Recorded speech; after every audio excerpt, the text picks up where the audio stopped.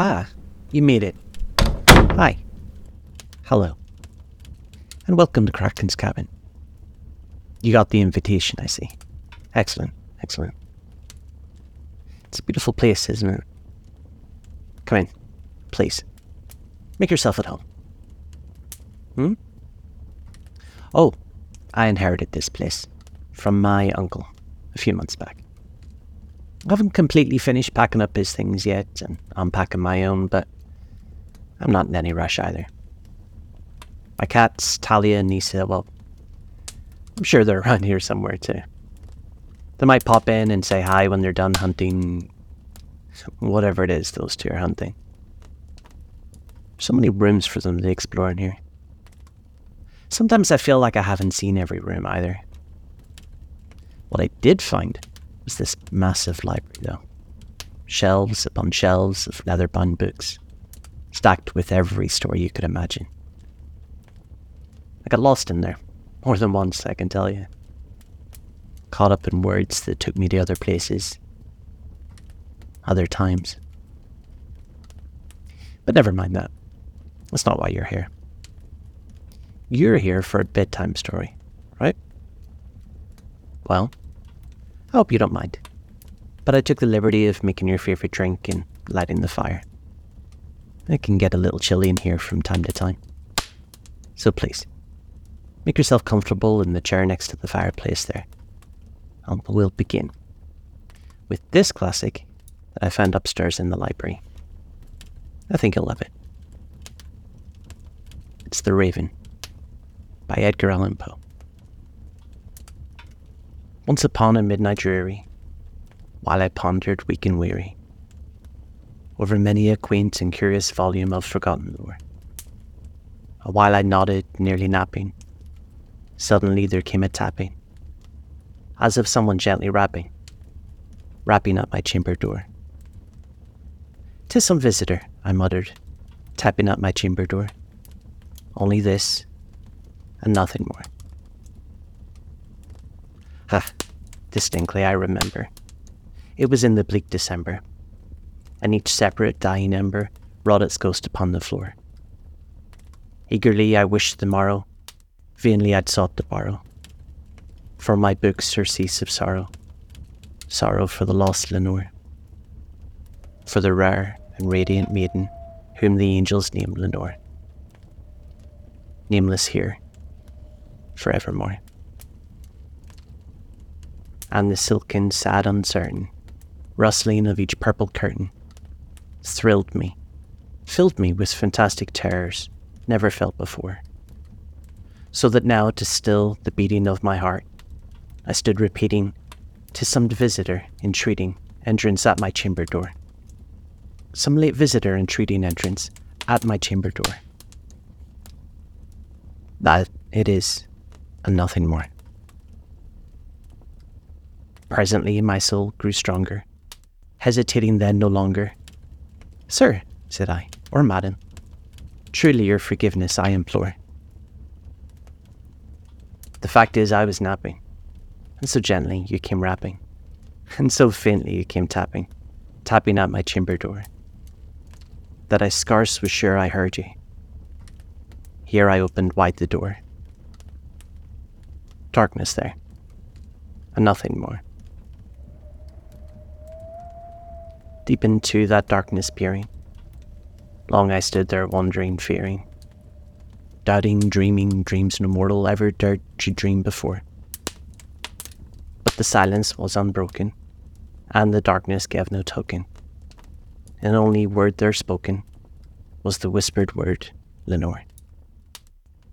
This I whispered, and an echo murmured back the word, Lenore. Merely this, and nothing more.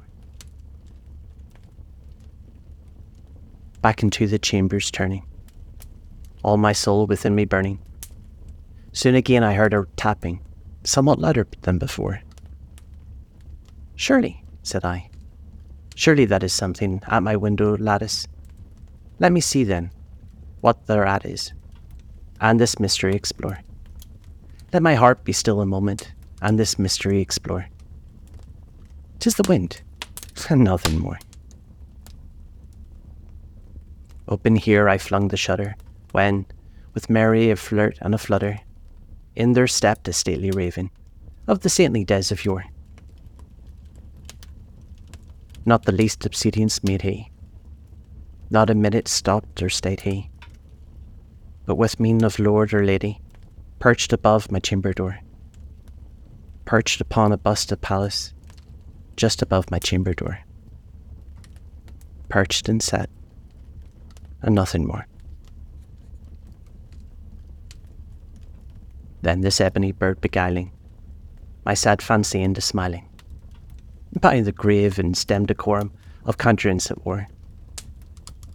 Though thy crest be sham and shaven, thou, I said, art sure no craven. Ghastly grim and ancient raven, wandering from the nightly shore. Tell me, what thy lordly name is, on the night's Plutonian shore. Quoth the raven, nevermore. Much I marvelled this ungainly fowl, to hear discourse so plainly, though its answer little meaning, little relevancy bore. For we cannot help agreeing that no living human being ever yet was blessed with seeing bird above his chamber door, bird or beast, upon the sculptured bust above his chamber door, with such a name as Nevermore. But the raven sitting lonely on the placid bust spoke only that one word, as if his soul in that one word he did outpour. Nothing further than he muttered, not a feather than he fluttered, till I scarcely more than muttered, other friends have flown before. On the morrow he will leave me, as my hopes have flown before. Then the bird said, Nevermore. Startled at the stillness broken by reply so aptly spoken. Doubtless, said I, what it utters is only stock and store, caught from its unhappy master, whose unmerciful disaster followed fast and followed faster, till the song's one burden bore, till the dirges of his hope that melancholy burden bore, of nevermore.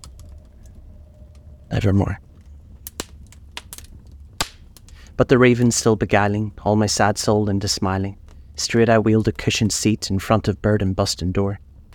Then, upon the velvet sinking, I betook myself to linking fancy unto fancy, thinking what this ominous bird of yore, what this grim, ungainly, ghastly, gaunt, and ominous bird of yore meant in croaking, Nevermore. This I sat engaged in guessing, but no syllable expressing to the fowl whose fiery eyes now burned into my bosom's core.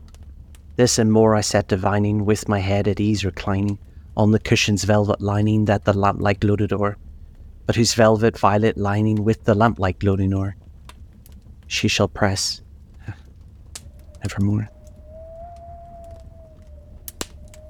Then methought the air grew denser, perfumed from an unseen censer, swung by seraphim whose footfalls tinkled on the tufted floor.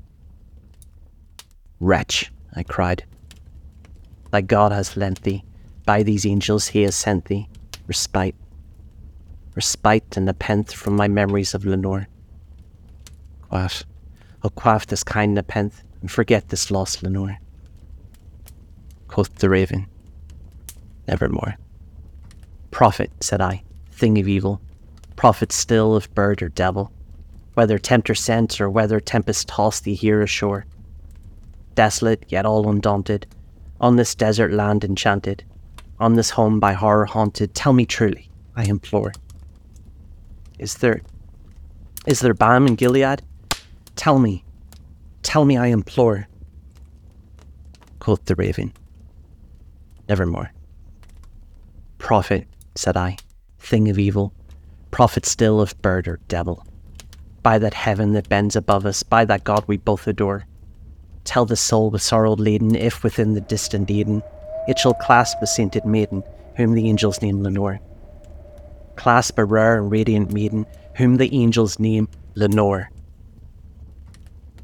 Quoth the raven, Nevermore. Be that word our sign of parting, bird or fiend, I shrieked upstarting. Get thee back into the tempest and the night's plutonium shore. Leave no black plume as a token of that lie thy soul hath spoken. Leave my loneliness unbroken. Quit the bust above my door. Take thy beak from out my heart and take thy form from above my door. Quoth the raven, nevermore.